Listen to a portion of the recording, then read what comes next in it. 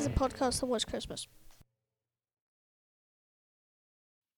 Hello and welcome to the 63rd episode of this podcast, but the second episode of the Blackcurrant Tango mini-series of this podcast. So I don't know if you've listened to Colin so far. You should listen to Colin. Maybe you'll listen to Chaz and then you go back to Colin or whatever, and then Dave will happen after this. Let's see. So these are three particular episodes that I've decided to record.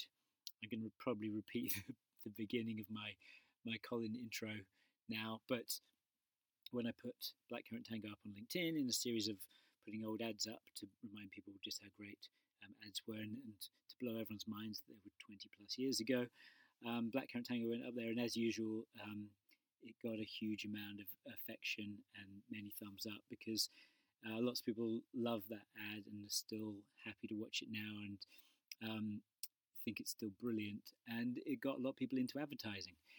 So what I thought was, let's dig right into it and find out from the director, the client, and in this case it's the copywriter. I did ask if Jim Bolton, the art director, was available, but Chaz said that he's a little reticent about doing stuff like this, so Chaz represented the creative department.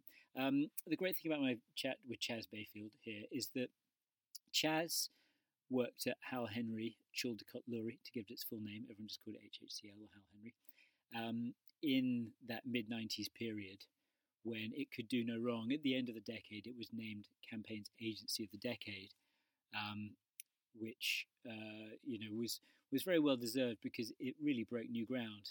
When I was at Watford at the time, we talk about Watford a little bit at the beginning and possibly a bit later on, it was known to be this kind of weird place where things were done differently and yet they worked. We had a joke that you could do a normal poster or a normal TV ad for your portfolio, or you could write your advertising message on a pig and chuck it into Trafalgar Square if you were going to go and see a team at Hal Henry, because that's the only way they'd actually like it.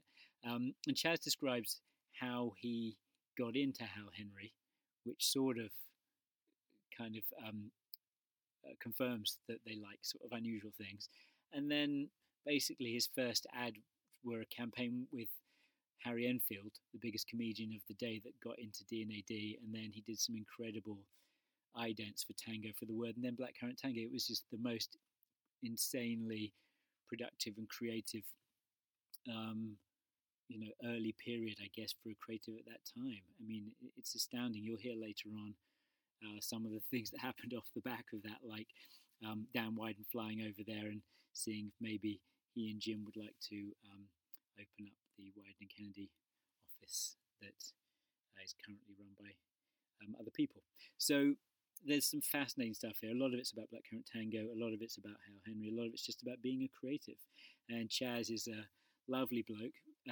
You'll hear all his fantastic stories, and hopefully you'll learn from them and be inspired by them. And if there's anything you want to know about Blackcurrant Tango that isn't covered in Colin's episode, Chaz's episode, or Dave's episode coming up, then I feel very bad that there was something missing. Maybe I need to interview the tea lady or the janitor. In the meantime, please enjoy my chat with Chaz Bayfield. Very good. You bang on time. I didn't know if you meant like a round four and then you'd be sitting there tapping your toe. No, exactly on four works for me as well as either way. Not especially busy. That's good to know. You sound exactly like you did when I last heard your actual voice 25 years ago. 25 years ago? Oh my goodness. Yeah, I don't know if you remember. I guess... no terrible cigarette habit or drug habit to corrupt my vocal cords. Exactly, clean living all the way. Yeah, it's a clean living. Yeah. Yeah, maybe it'd be better to mention this later on because then I don't know. What's funny about this is you and Jim came to Watford because you went to Watford, didn't you? Yeah. Maybe this could be the start of the conversation anyway. So I don't know, we could just. I'll probably cut around it anyway because I've just done 45 minutes with Colin and. I'm not really sure how I'm going to put this together, so I'll work it out later. But yeah, you and Jim came to my class at Watford, and And I think we were all a little bit in awe of you because you were working at Hal Henry. And we can talk a bit about Hal Henry, which would be quite fascinating, I think, for a lot of people as well. Yes. And I don't remember much about what you said because, let's face it, it was quite a long time ago. But what I do remember is you had little things in the back of your portfolio that were just funny thoughts. And they were just like, oh, here's a funny thought. And one of them was a fat man running down a hill. And I remember that really funny. And I was thinking, was that because look, let's face it, Ray Gardner is a little bit overweight and he sort of runs kind of down a hill a little bit. Was there a connection between that funny thought and Blackcurrant Tango? Well, it's funny because I still have that list. It's not in the back of a physical portfolio. It's called the Magical Idea Box, and it lives on my hard drive. And that was definitely. I do remember having that idea. I don't know whether that was after or before, but it's quite possibly it was before. But I think what we did was we, rather than stare at products and go, "What can I say about this? What can I say about this?" We always started out from the point of view of what is interesting. What's going to catch someone's eye? What's going to make them notice? What's going to make them laugh or feel some kind of reaction to? And yeah, I must have seen someone running out of control down a hill once who was a bit overweight, and it was really funny. It shouldn't have been. It was less PC times. Yeah, the 90s, anything goes. It was all fully. Yeah. So it was just a little bit more experimental, but it was advertising was very conformist back then, and we just wanted to break it out of that little tidy world, and just try something a little bit more, I don't know, just fresh, new, different, that kind of stuff. Well, that makes a lot of sense with the agency you were at, and I don't know, it'd probably be kind of helpful for people who, obviously Hal Henry has passed away since, if you could give us a little bit of context about kind of how you ended up there and maybe why you, I don't know if you chose it or it chose you, a bit of background to that.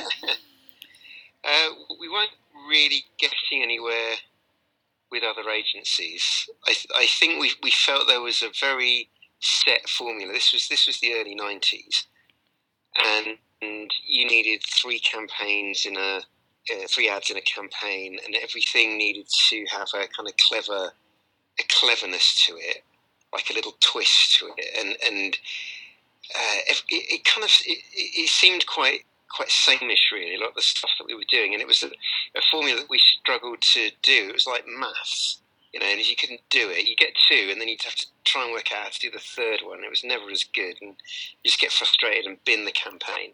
And you go to one agency, love it, and then you take it to another agency, and they say, "Oh, put it under your bed, lads, and start again."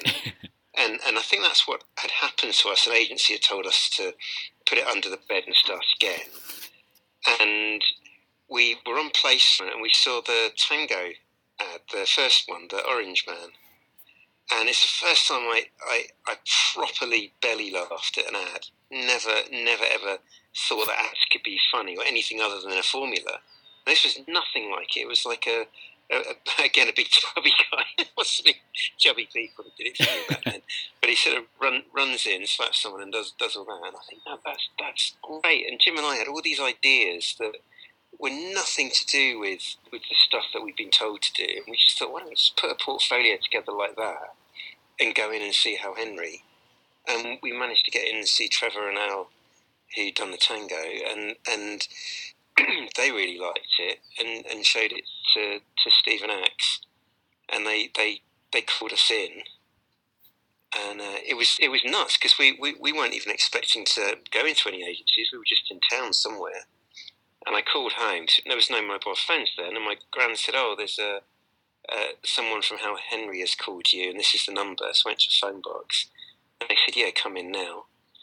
And it was so scruffy. Jim looked like a tramp. He had, I won't say what he was wearing, but he had, you know those jeans where the gusset's gone and your pants hang out of it? Yes, so I'm familiar. It was like that, probably holes in the toes of his trainers and a little T-shirt. And I had this, I was proper hippie, I had this big old T-shirt made out of it's like baby clothes and underpants, really. I just sort of patched it all together myself. And army boots and shorts and hair like Robert Smith. And in we came, and the receptionist says, "Oh, nice costume."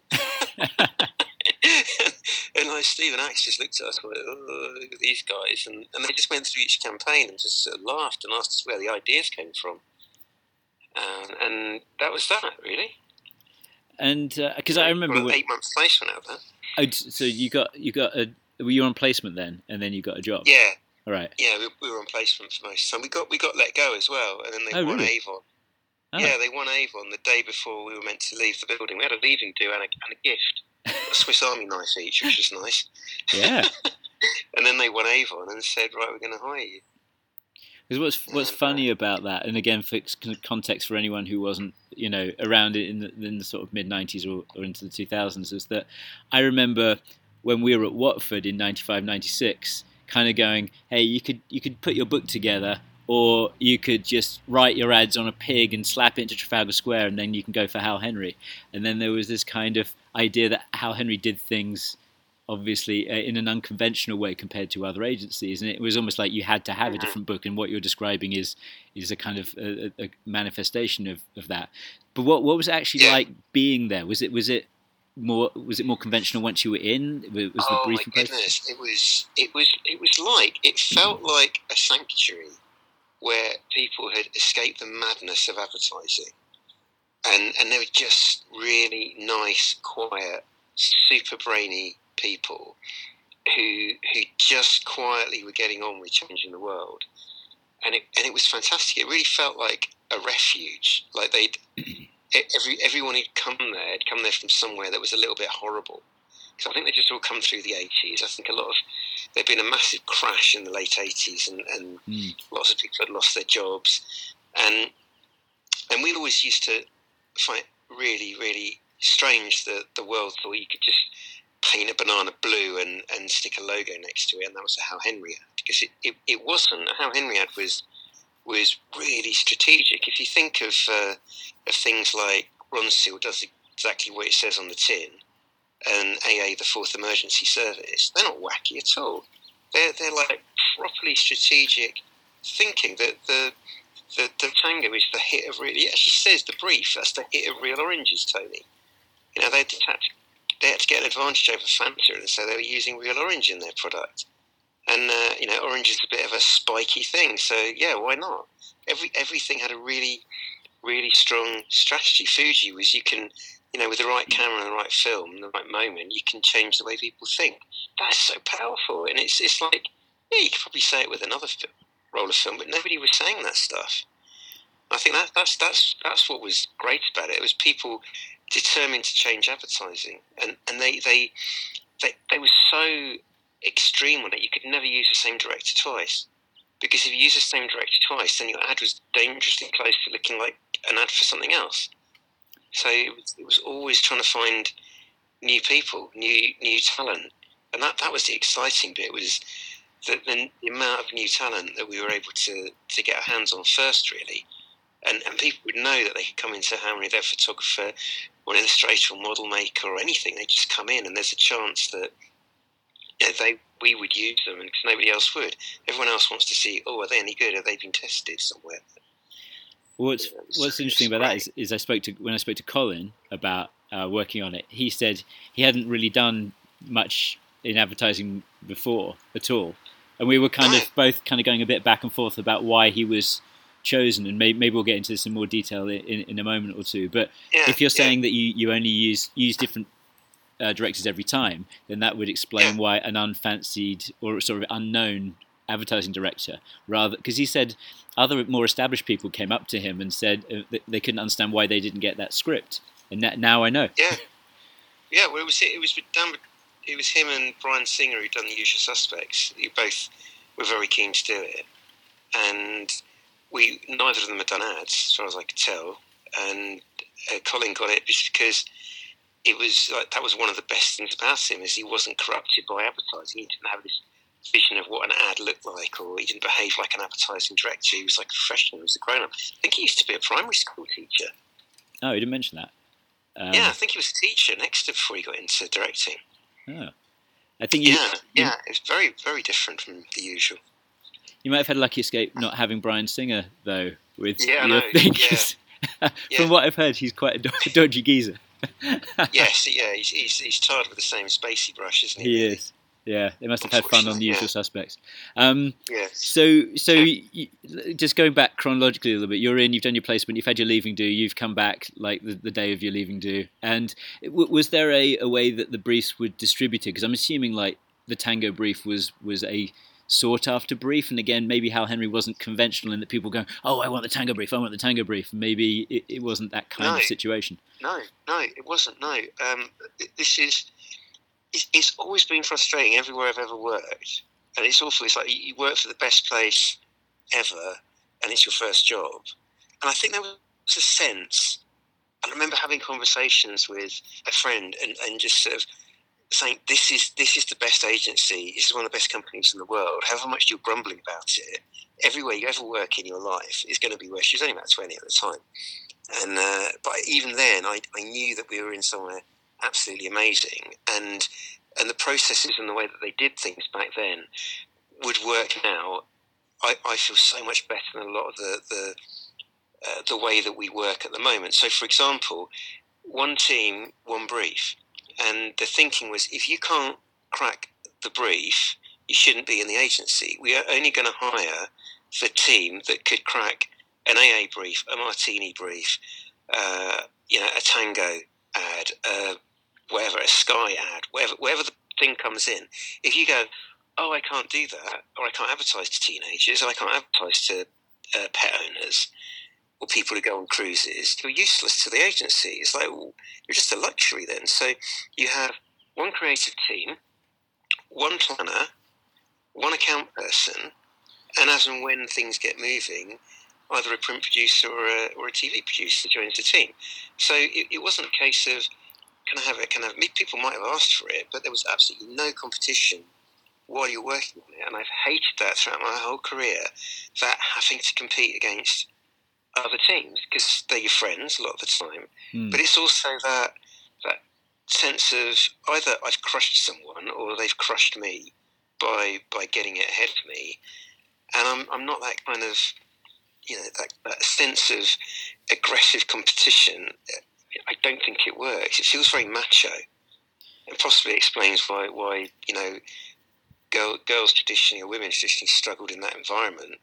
They didn't have that sort of fighty fight. I'm going to get to the top. Then you do struggle. So Hal Henry was like, it was way ahead of its time back then. Yeah, I've listened to a few of Dave Dye's podcasts, and in fact, it's been my experience as well. Because the first agency I was at, Y&R, each brief went to 3 or 4 teams, and that was competition. And then my next agency was Abbott Mead Vickers, and when it was one team, one brief, I couldn't believe it. I was like, oh my, one team, one brief? Like, what if, it wasn't so much what if we don't manage it, but I couldn't believe the kind of trust, because it wasn't just were you crushing other people. It was like, oh no, this agency run by David Abbott trusts you, and we're not going to have a safety net to crack this brief. And I think that's a very invigorating, inspiring thing. I think it is. I think it's you really feel you own it. And I remember they sent us off to Southwold for about 3 days to work on a cable and wireless pitch, and it was the same team that had done the Tango, and it was just absolutely living the dream. That was my favourite time in advertising. It really was. It's just four people, and we were just sitting on the beach, walking around, going to cafes, going to pubs, we were talking about it. We weren't mucking about. We were doing the job. And it was like not that knowledge that, oh, there's another team somewhere else in the agency in another part of England doing the same thing and they're up against us. It wasn't any of that. It was like, how can we do the best work imaginable for this client? So yeah, I think agencies that did it like that are really good. Now the only time you get that when it's such a horrible little dirty little digital quick fast thing, like there's no point getting another team on it. It's just someone clear this mess up off the floor. That's the only chance you get now. Yeah. So I know you did the Harry Enfield stuff and those idents for the Word and things like that as well. Which order did it come in terms of Blackcurrant Tango? Harry Enfield was was the first thing we ever did. That's why we got our placement, because we could write like Harry Enfield. We could write. It was Mr. all Chumley print Warner stuff back then. Yeah, we could be Mr. Chumley Warner, and we got the sense of humour. And then it turned into TV. The first TV stuff that we did was Mercury, and then we did the Tango idents. But that was again, idents were just a graphic design exercise. No one bothered doing anything remotely, creative in a sense. It was like the same idents every show. You just do 8, and then they'd repeat every week. And the budget was, right now it sounds like a good budget, like 30 grand or something like that. But back then, when TV budgets were in the hundreds, we had, I think, 35 grand. And we thought, well, why don't we do live action? And why don't we do 102 different clips? Just do 102 different things. And that feels really tango-y. Because by then, tango was like, it was just an attitude. It was a way of doing things, an alternative way of looking at the universe. And that felt really cool. And it was almost like, let's hijack this program that we're sponsoring and make our little bits as interesting as their bits. And it was, the agency was like, well, the client said, if you can do it, but this is the money. And we got a minibus and a director. I don't know what he'd done. He'd done a homebrew beer ad, I think. A guy called Walter Stern, who ended up doing Guinness ads. Mm. And John Payne was his producer, who prior to that had worked on a farm in Gloucestershire. And he ended up running a whole chunk of RSA out in Shanghai. I think he's still there. So it's like people start in this. It was like proper career boosting back then, and they did an amazing job. They just really pulled it off. And my dad was in some of them, and my geography teacher, and we just went down to Cornwall, where I'm from, and just filmed most of the people I knew, just to get the numbers up. It was fun. We got a D&AD silver for that, which didn't actually mean anything, to be honest, because we didn't know what that was. No one did ads for awards at Hal Henry. It was a big thing. They generally didn't enter them. The production companies entered because the agency didn't want people doing ads to win awards, which is so different to how it is now, which is, again, why I struggle with the way things are at the moment, where agencies have got whole groups of people just doing ads just to win awards that no client ever gets to see. So back then it was the polar opposite. So we got the D&AD for that, and that kind of, I think that was pretty much the first tango that we touched. And was Johnny Ball expensive? Because by my recollection, he was in one of them. Did he take up most of your budget? Yeah, he was in a whole set. Johnny Ball explaining how dinosaurs became extinct, how space works, how TV works, how a rabbit works. Yeah, he was... no, he wasn't expensive at all. No, we got... it was amazing what we got, because he was sort of a has-been at the time. It was we went back into... We had to look at the age range of people who we wanted to drink, we knew were drinking tango, who were probably about 25 at the time. And it was like, what do they remember from when they were 12 or 10 or little? And it was like, well, they remember Johnny Ball. So we got him into it, and that was really cool. But we could have afforded Norman Wisdom as well. Wow. And he was up for it. And it was like, it was Norman Wisdom, and he was taking us on a tour of his childhood, of all the places, and he'd get all teary-eyed, but he'd always fall down a manhole cover. he'd always just fall down. Help! But I don't know, it was that one fell through. We had too many. But it was amazing that people just stepped up and did it. We got a guy off the bill as well. We got he'd stopped being on the bill, but he was recognisable for being on the bill. He was interrogating animals. Oh yeah, I remember that. Yeah, I also really love the choir singing football chants with the Ian Wright, Ian Wright, right. Then they turn the page, Ian Wright, right.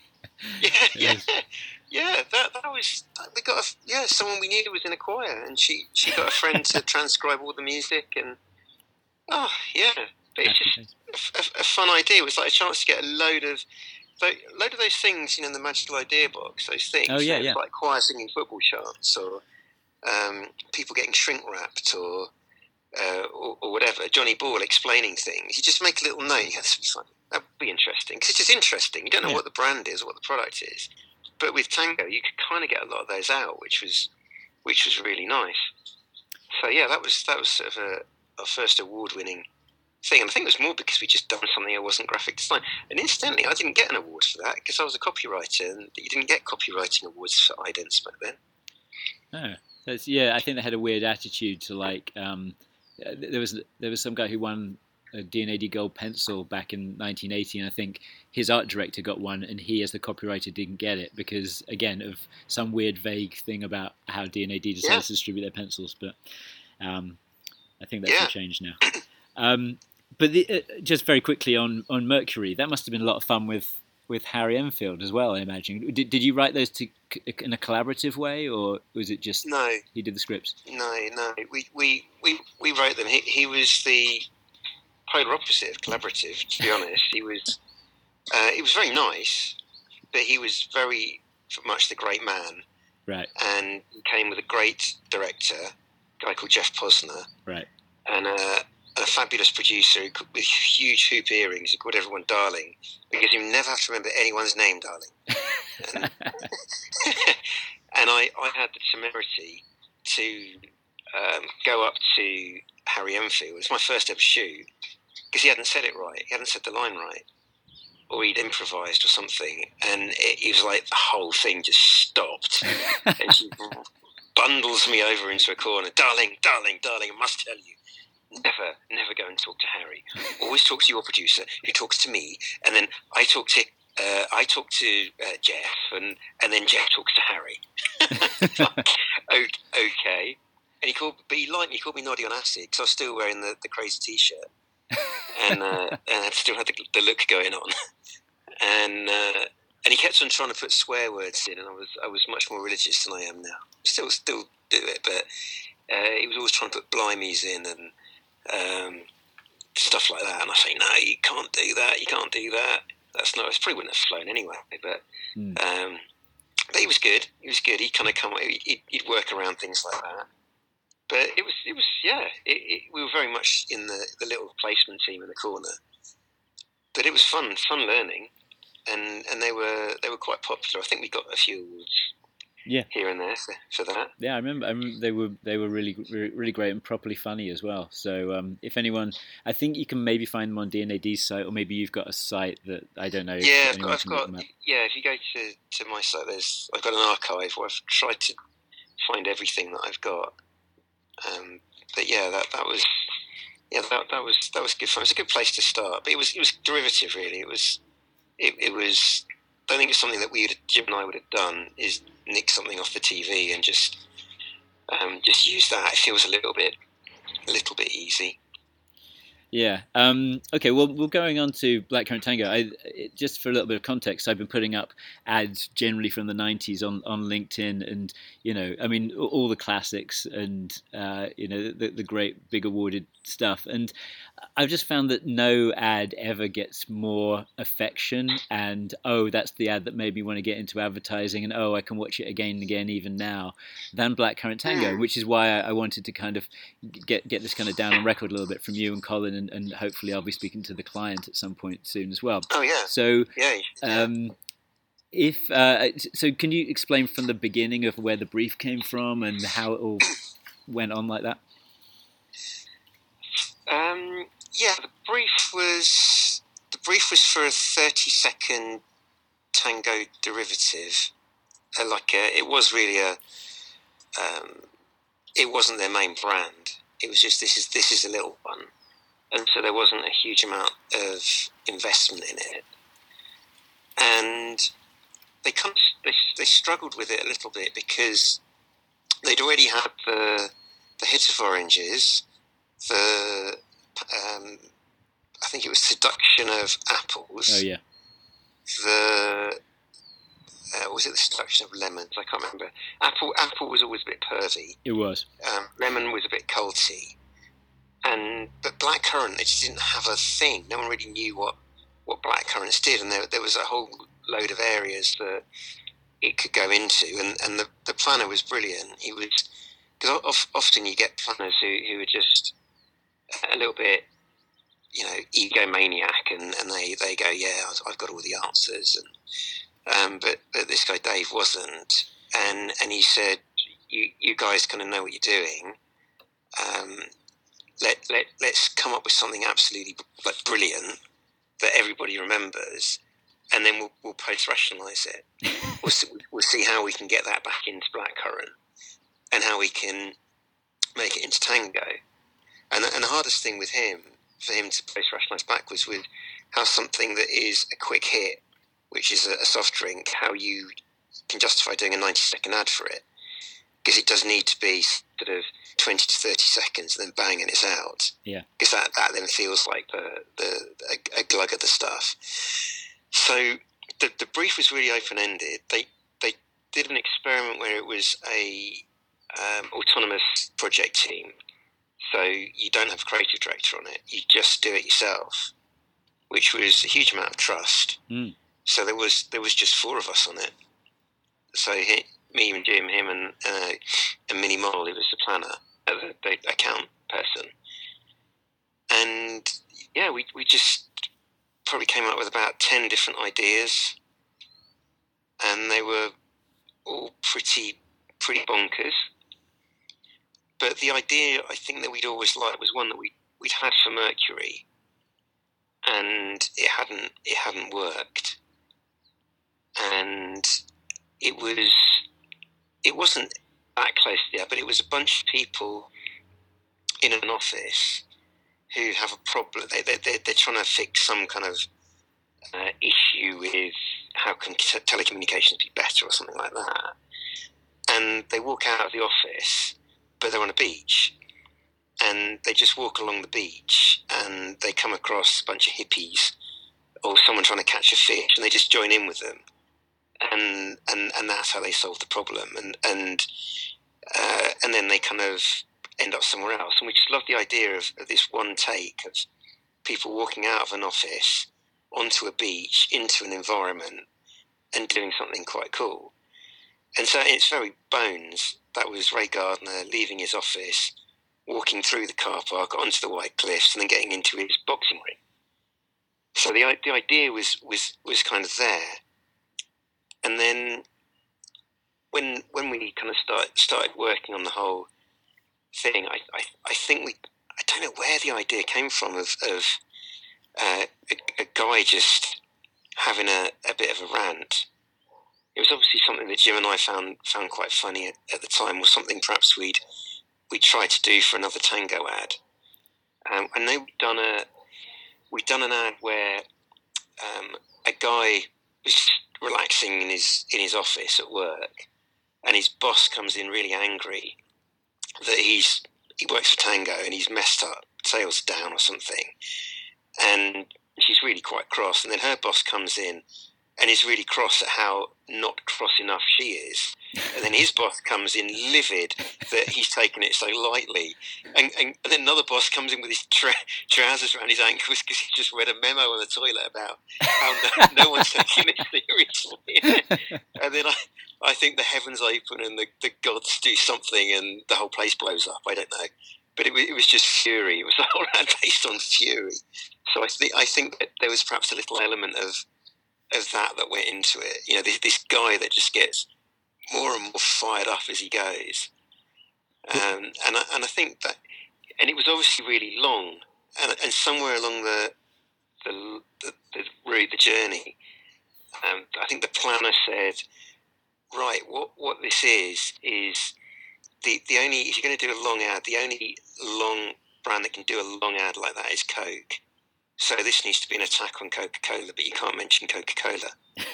So that's actually what it was. It was just an attack on Coke.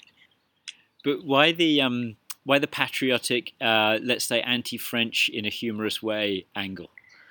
Oh, that was, again, going back to my hippie status. I wasn't a hippie. I was more of an activist. I liked the planet. I was into Greenpeace and Amnesty, and still am to some extent. But they were the French were doing nuclear testing in Mururoa Atoll, and Greenpeace was sending me lots of stuff about it, saying how awful it was and how we've got to try and stop them doing it. And I looked into it a little bit more, and I realised that some French people had blown up the Rainbow Warrior in Auckland Harbour a few years earlier, and I was just really angry. I was just really angry at them. And added to that, there was that animosity of the nearest neighbour. Yes. So it was. I think there was a script where we had a giant flag that was so big it would block the sun out of America. Erected this huge flag in the UK, so that for long parts of the day the sun wouldn't actually hit America. Whether that's possible or not, I don't know. Then we had this woman on a horse charging to Land's End and then getting in boats to attack, but we all thought that was too direct. It was too obvious. Right. And then there was just something about him escalating, and what's the biggest, most ludicrous, stupid thing that he can do, and that's he can really be patriotic. Because I like that whole Braveheart thing. I think that was obviously a big factor, and the sort of feel good, people feeling good about themselves. Because a lot of stuff was very American back then. It was very lifestyle-y. There wasn't much British feel good going on, and it was like, come on, and it was tongue in cheek. It was like he wasn't a warrior. He was a paunchy 45-year-old. Yeah. Who was just going to. He just wanted to have a go, and he'd had a bad day. The backstory was he got a call from his kid's school that he'd just been slacking off and failing his exams and not taking things seriously, and perhaps the washing machine had blown up at home, and another thing, and then he gets this letter, and it's like normally on a normal day he wouldn't have taken it so personally, but he's really taken it personally now, and that's why it kind of it all kicks off.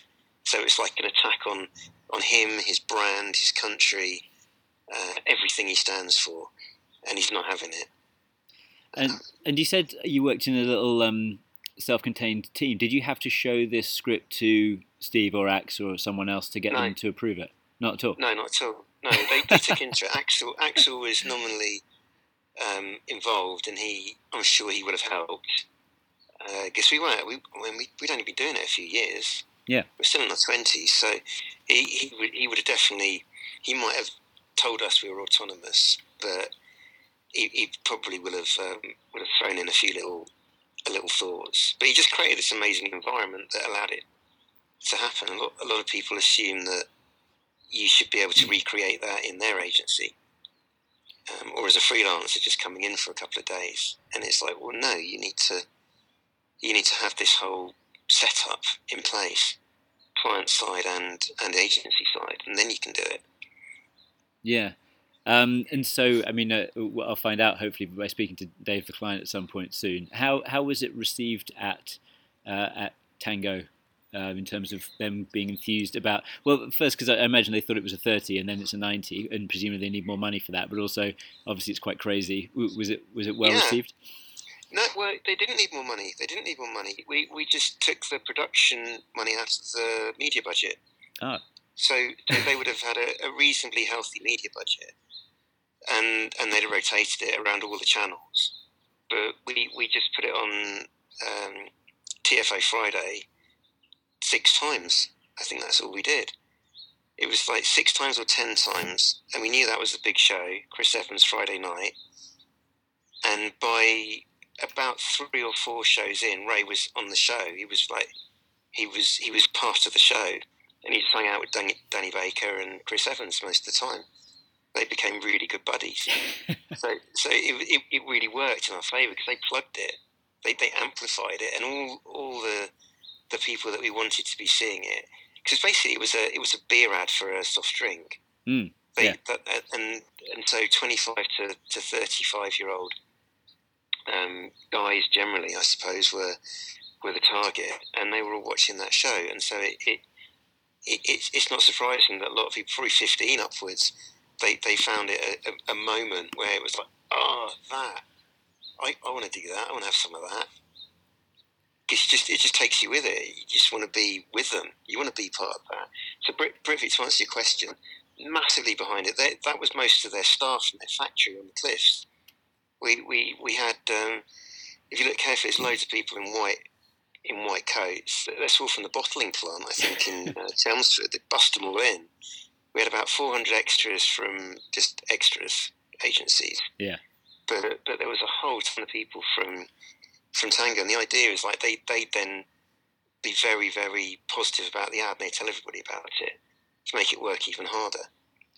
But that is still kind of amazing that, I mean, you're saying it's that they loved it and then they did, but I think these days the idea of getting a client to swap out its media budget for a higher production budget is odd enough, and then to say have a 90, so you really only be able to, even with your media budget, you can only run it fewer times because whatever, but for them to trust it was going to be good enough that it would have that impact, that just feels so alien now, and the trust you guys must have had, and probably Britvic, in terms of having their trust repaid over lots of great Tango ads, meant the relationship with them and you as an agency must have been good enough to make that happen. It was really good, but they built it up. I think Tango was I think it shared the bottom 1% of soft drinks in the UK. I mean, the bulk of it was Coke, Diet Coke, Pepsi, Diet Pepsi. Those are the huge ones, and they dominated. I think that was about 85% of all soft drinks sold. Yeah, and then it got down to slightly smaller ones, and I think the bottom 1% was your sort of your Lilts and your Tangos and all that kind of stuff, and it shot up to, I think it was number 2 behind Coke and Diet Coke, and that was before we did it. That was just the work that we'd done with Orange Tango, that Trevor Nowell stuff, and just sponsorship and other work. The Apple Tango, that was Trevor Nowell again. So it was properly. They knew that we'd made a massive difference as an agency to their company, and I think that's why they were very, very trusting, and they were right to, because it does work. I can't really see it happening now, and I think what happens now is that clients don't make work, or they don't buy work to stand alone and to have its own moment of fame and just to go on its own trajectory, just to take on a life of its own that might go on for years. What they want is a quick fix to a problem. Yeah. And their idea of doing it is, as you know yourself, I'm sure, is just to take all the risk out of it and just do the bare minimum, and you end up with this sort of vanilla thing that doesn't, it ticks every single box apart from, does anybody care?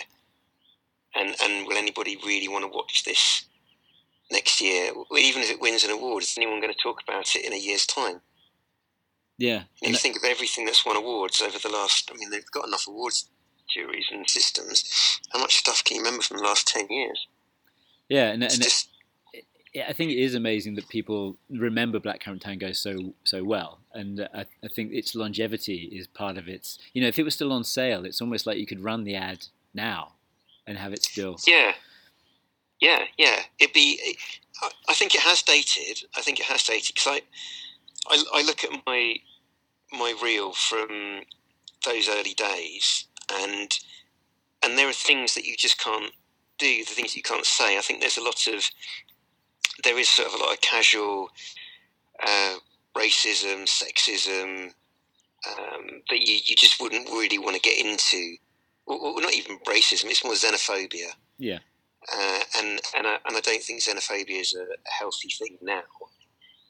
But at the time, I think it worked. It's really funny. It's like when you watch old Alan Partridge stuff, you kind of flinch. We watched 42 Hours stuff even earlier. You go, oh my goodness, did that ever get on telly? Who okayed that? But times do change, and it's like you can judge how we were in the past, but I think it's how we are now is probably more important. But I don't know. It's still loved, isn't it? It's still out there. Yeah. Having gone through a lot of it mainly technically with Colin, I did want to ask you a question. I've watched the making of on YouTube. If anyone's interested, there's a fun little making of that someone put together. Yeah, but I've seen that. He said you were very particular about how the lines were read, and obviously you were with Harry as well on Mercury. So what was that from? Did you have a very specific idea of how those words were said and the attitude? Yeah. I'm a nightmare to work with. I'm so anal because I hear it in my head. I actually get angry when I hear actors on the telly or on radio ads saying the line, and you know that the creative wasn't sat in the room with them because they just said, no, you stressed the wrong word. You meant to stress that other word in the sentence, and it makes much more sense. It's like, So no, the reason we got Colin was primarily because he was a fantastic. He'd done TV, but it wasn't advertising, so we loved that. He was really dramatic. The scale and scope of the stuff that he was doing. He'd done a show called Thief Takers, and the technique that he had, the way he'd use cranes and managed to get a single shot just using giant machinery, and it was just flawless.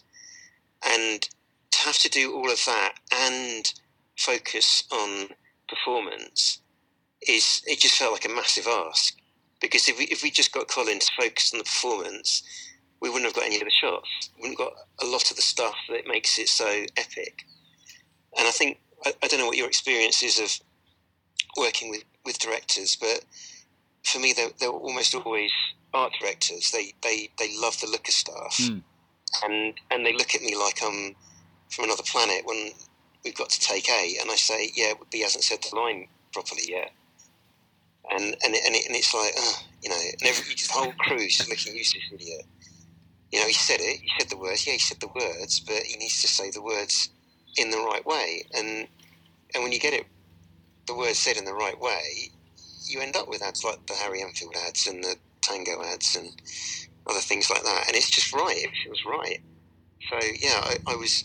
While Colin was setting up the shots, I was going through the lines with Ray over and over again and saying, hit this word at this point and this one. We even got him back in the studio afterwards, going running up and down on the spot saying, I'm Ray Gardner, I drink vodka and tango, come and get me. That was all done in the studio afterwards. Just didn't feel we had it on the day. The guy's knackered. So it's just getting the right beats and getting the tone right. It's so important. And so again, when I spoke to Colin, I said that the edit probably wasn't much of a process because you had the 3 takes that would go together, and that was kind of done. It wasn't like you're sitting there going, oh, but do we have a better one on take 24? So that didn't really happen. So in terms of the production process it coming out, how was it for you when it sort of started taking off, and was that an immediate thing? When it came out, and it must have been very well received quite early on, I imagine. Yeah, because we had to sit on it for. We shot it in April, and we weren't allowed to. It didn't launch until October, so there's this massive wait where you just go, oh, we're going to hit the world with something. We're going to hit the world with something, and you always hope it's going to be good. And then when it came out, we just started getting tons and tons of phone calls, and it was before email. So we were getting lots of letters and cards and things like that from people in the industry, just saying well done, which is really nice because often people are kind of quite jealous and bitchy, but it was really good. And then a lot of news channels started getting interested in it, and newspapers, and then Ray Gardner became a bit of a celebrity in his own right. Things took off for him, and it was really big. It was really big. It was but you kind of, we didn't do it for that, and it was really shocking because we were in this like Hal Henry bubble where you just do the job. We just did the ad that we thought was going to be different enough to all the other ads, and it wasn't like, oh, we're going to do this to win loads of awards and get famous and get a better job. If we'd done that, we'd have left straight away. But we stuck around for about another 3 years, I think, 3 or 4 years at Henry. Well, Jim stayed on for a lot longer. And how was it, back then? I mean, I don't mean something as sort of basic as were you promoted or anything like that, but how did it affect your standing at Howell Henry, or did it not change at all? Just more money. that was it, really. I think they wanted to keep us, and we probably got put on better briefs, and we got made partners, and I think that was it. I don't think we wanted to be creative directors. We wanted to keep working. We wanted to keep doing stuff because we were only just starting out, and I just wanted to do another one of those again. Yeah, because I could. I knew I could do it, and me and Jim could just do that. Whatever the brief was, we could do it, but you couldn't really do it for Tango because then it wouldn't be fresh. So you'd have to do something different for Tango, but you could do it. You could do something big for another brand, but unfortunately, the clients at the other brands just weren't Tango. But I remember being in advertising at that time, and every client I got a brief from, the ask was, can we have a blackcurrant tango? So when I'm sitting there at Y&R or whatever, working on Sugar Puffs or something like that, and they go, we want a blackcurrant tango, and they never wanted it enough or understood what it meant to have one, and by which I mean the trust and the bravery and whatever it was to go, we'll because the process you've just described is one of massive trust between client and agency and client and team, and I feel like obviously everyone wants a giant famous ad, but to do the kind of white knuckle stuff to some degree that it takes to actually make it happen, particularly for a client, is not something anyone really wants to do. So Blackcurrant Tango ends up with it being a sort of stick to beat other creatives with later on, because even if you gave them one, what happens then? Can they spot it? Are they willing to back it? So, Well, this is so funny because I've had it as a stick to beat myself with. I was in a meeting I was creative directing at JWT, and we presented some work for a global Listerine. I don't know, it was a brief. We already had the business globally, and the global CCO, a guy called Matt Eastwood, was on the call, and it wasn't any of my work. Kind of chivied it along a little bit. But I did have a script of my own in the back pocket, and he said, "Do you know what I really feel we need here? We need something a little bit more. Do you guys remember that Blackcurrant Tango Sebastian ad?" And I said, "Yeah, I do." And he said, "Well, do you think we could have something, push it a bit more like that?" And I said, "Yeah, probably see what we can do." I think I said to him, "Yeah, I did write that one." He said, "Well, that's the weirdest response to feedback I've ever had." I don't know whether he believed me, but yeah. But thinking back to what you were saying earlier, that having the right client is pivotal. I remember one of the things that we did with Tango, particularly with David, and he'll tell you when you talk to him, is we got him into the agency, into the creative department for 2 weeks on a secondment. Oh. And we got him to work on, I think he was working on Pot Noodle. So he was writing ads for Pot Noodle, and he absolutely loved it. He got to wear different clothes. He got to, and he wasn't like most of the other creatives because he already had a young family back then. And we were all just sort of single, fun-loving guys and girls. But he absolutely adored it, and I think he never lost that. And he was quite good as a creative, from what I remember. He had some pretty mad ideas. We called him Mad Atter, David Atter. So I think I can't imagine doing that with a client right now. Imagine getting a Barclays client and saying, right, you're now going to be in, last agency I was at was Iris. You're going to come into Iris and you're going to work on hula hoops, and see whether you can do that. See whether you can unlock that bit of your brain. Here's a Starbucks brief. Here's something for Samsung. It'd be really, really interesting just to see whether that gets clients thinking about the really important part of what we do, and opens them up to really falling in love with creative work rather than creating decks and ticking boxes. It might be interesting the other way around as well, because I've interviewed a client for my podcast, and I discovered a lot of things in that conversation about how they feel like they're almost part of the agency, having to defend the work against the rest of the company because the company doesn't really know the depth of the process they've already been in together. And you said a lot of other interesting things, but I think knowing what clients actually go through and their perspective on, when they see a script, what's going through their minds, and what are all the little pressures that are happening. But so you said you were at Hal Henry another 3 years, and how did that go? And then why did you leave? That went really, really well. We did some stuff for Birdseye, which really, really happy with Birdseye ready meals. It was a kid who fancies his mate's mum. Oh yes, I remember that. That was just an experience Jim had when he was younger. I think someone else fancied his mum, or he fancied somebody else's mum, and it was just really awkward. and it's one of those things. It's like, well, how do we get that in an ad? And it's like, well, let's do a whole campaign based around this guy's got a really attractive mother, and it was like, yeah, and it was really weird trying to. I remember when we did the casting, and it was strange. It's like people being cast from mum in an ad, but having to be super, super sexy. It just wasn't what they were used to be doing. It felt really like quite an empowering role for a 40-year-old woman, and I think it was quite. Yeah, it was just an interesting time. She was a single mum as well, and it wasn't like a needy single mum. It was a single mum who had a life. He was going out and doing stuff, and trusted him to get on with his evening, and then a few other things thrown into that. So that was cool. And the lad's now he's Q, isn't he? In the Bond movies, Ben Whishaw. So he's done really well. Was that him? So that was yeah. So it was the voice of Paddington Bear. We finding people, and the director I don't think had ever directed anything. He might have done one little ad for Radio 1 or something.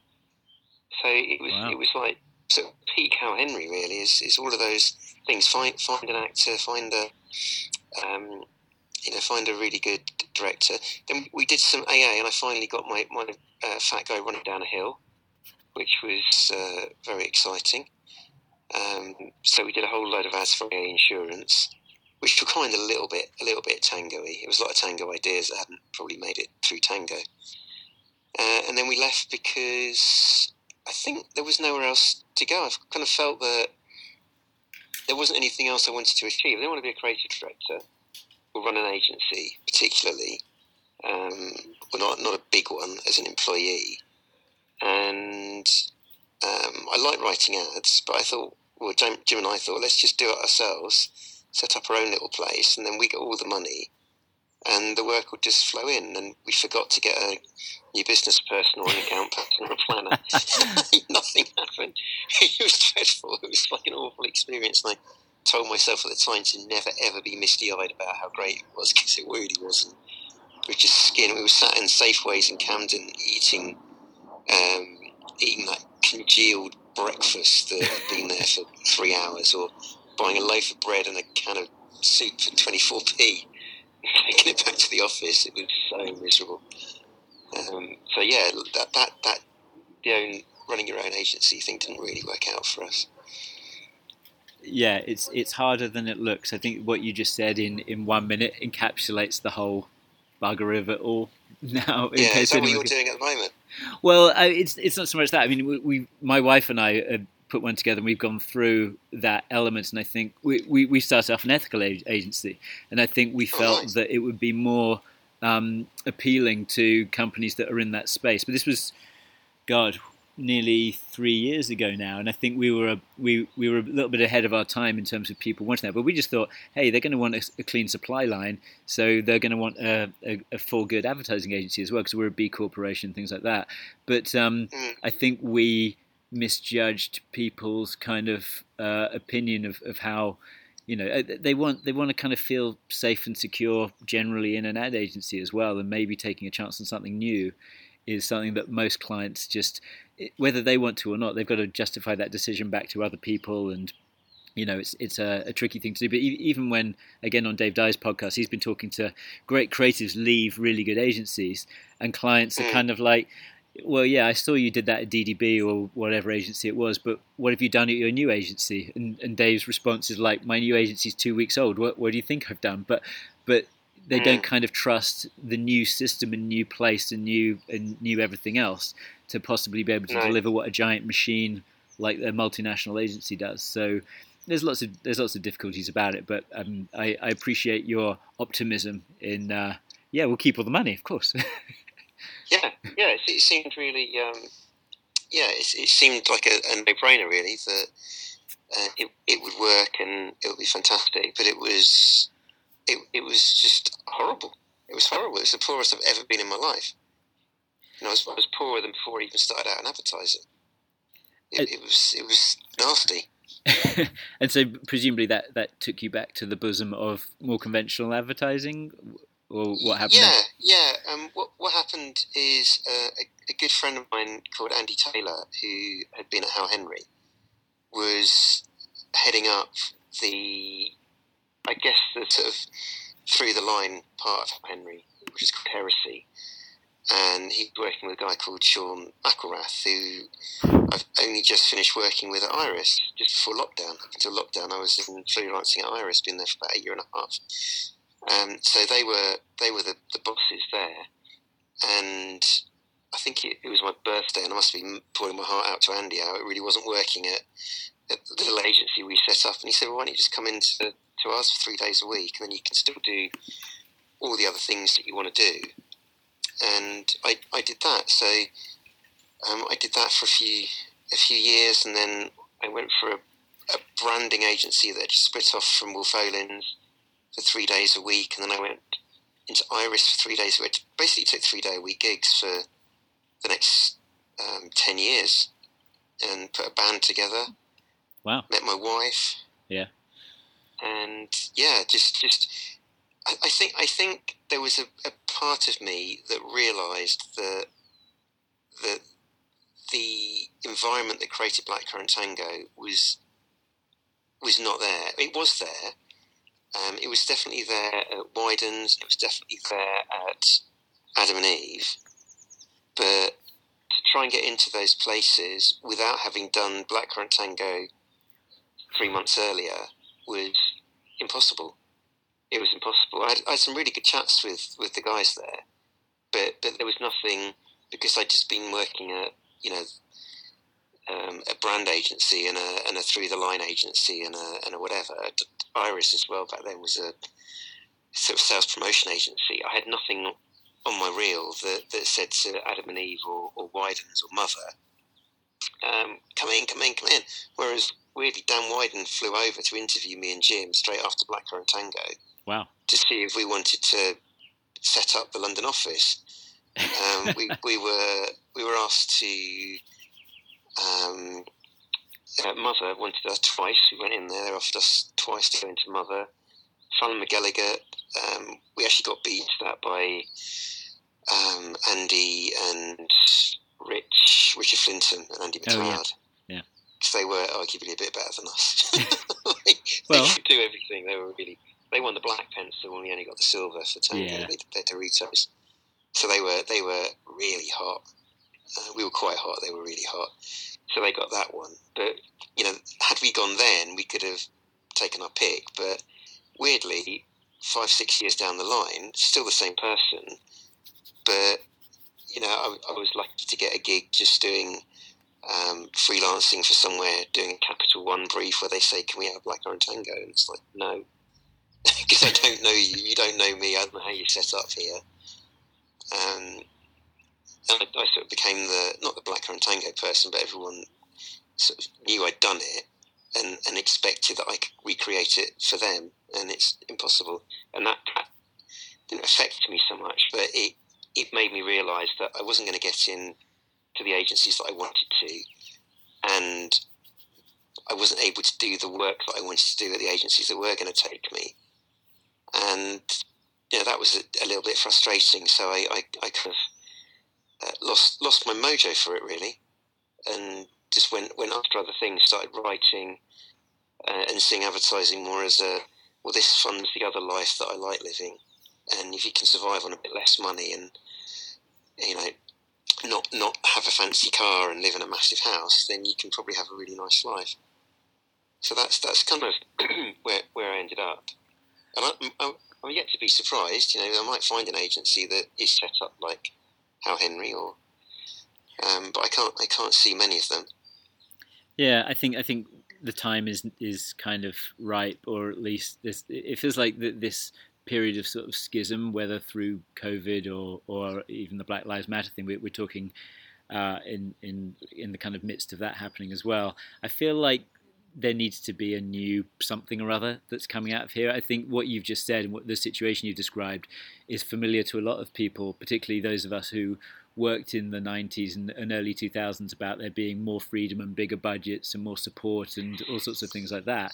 I don't feel I'm just looking through rose-tinted glasses. I feel like what we're being asked to do today, on a more general basis, there's still good work out there, of course, is not how it was, and I don't think that the machine or the support is there behind it either. But I think things can change, and advertising was dreadful before Bill Bernbach turned up and kind of turned it all around. So, I hold out hope. Well, I think so. And it's a little bit. It feels now the focus seems so much on the agency. And so little on the work. And I look back at Hal Henry, and it was. I remember at parties there'd be me and a girl called Antonia. Who's gay, and we'd always be the last ones together, but we'd find each other at parties because everybody would be hassling me about religion. Well, not necessarily in a bad way. Sometimes in quite an intrigued way. It was quite an odd thing to be a Christian in advertising, and it was quite a novelty being a lesbian in advertising. It was quite a novelty being a girl in a creative department. But Hal Henry had loads of girls in their creative department, and actually by the time I left, quite a few gay people. Trevor Robinson is the guy who got me into the whole thing, and he's a black guy. Yeah. So it feels. I don't know how many light years ahead of its time it was, but Hal Henry, if you look at the makeup of the people back then, is a pretty diverse company, and I think there were some pretty high earning women in that company too. Yeah. So there are probably flaws. You could look at it, but it didn't focus so much on that. It put all the energy into work. It just got great people, and put all that energy into trying to make a difference through its advertising. Which maybe that could be a lesson. Absolutely. Well, I have things. I'm sure you have other things as well. I've taken up an hour of your valuable time, but it's been really, really fascinating, and I think there are a lot of things for people to learn and take out of this, and that's why whenever I do anything on the podcast, it's always like hopefully that people can extract something that might make things better or easier or inspire them, and I think there's been a lot of that in the last hour. So huge thanks for that chat. I hope so, and talk to David. Yeah, because he's he'll definitely have a view. He's like Tigger. Well, very weirdly, like he got in touch after I put Blackcurrant Tango on because he was simultaneously in a conversation with my wife about something completely different, and a massive coincidence that he's now doing some client stuff, and we've set up this climate crisis initiative as well, my wife and I, and he wanted to get in touch about that, and I went, oh, wow, the Blackcurrant Tango client. Well, let's talk about all those things, but also let's talk about Blackcurrant Tango from your client position. So we'll be having that chat soon. Amazing. Yeah. Well, good luck with it. It's been nice going down memory lane. Yes, for me too. And I'll sort this out and put it up at some point with a link to you. And huge thanks, Chaz. Fantastic. Yeah, thanks for all that, Ben. Okay, have a great evening. And you too. Cheers. Yeah, good luck. Thanks. Bye. You too. Bye.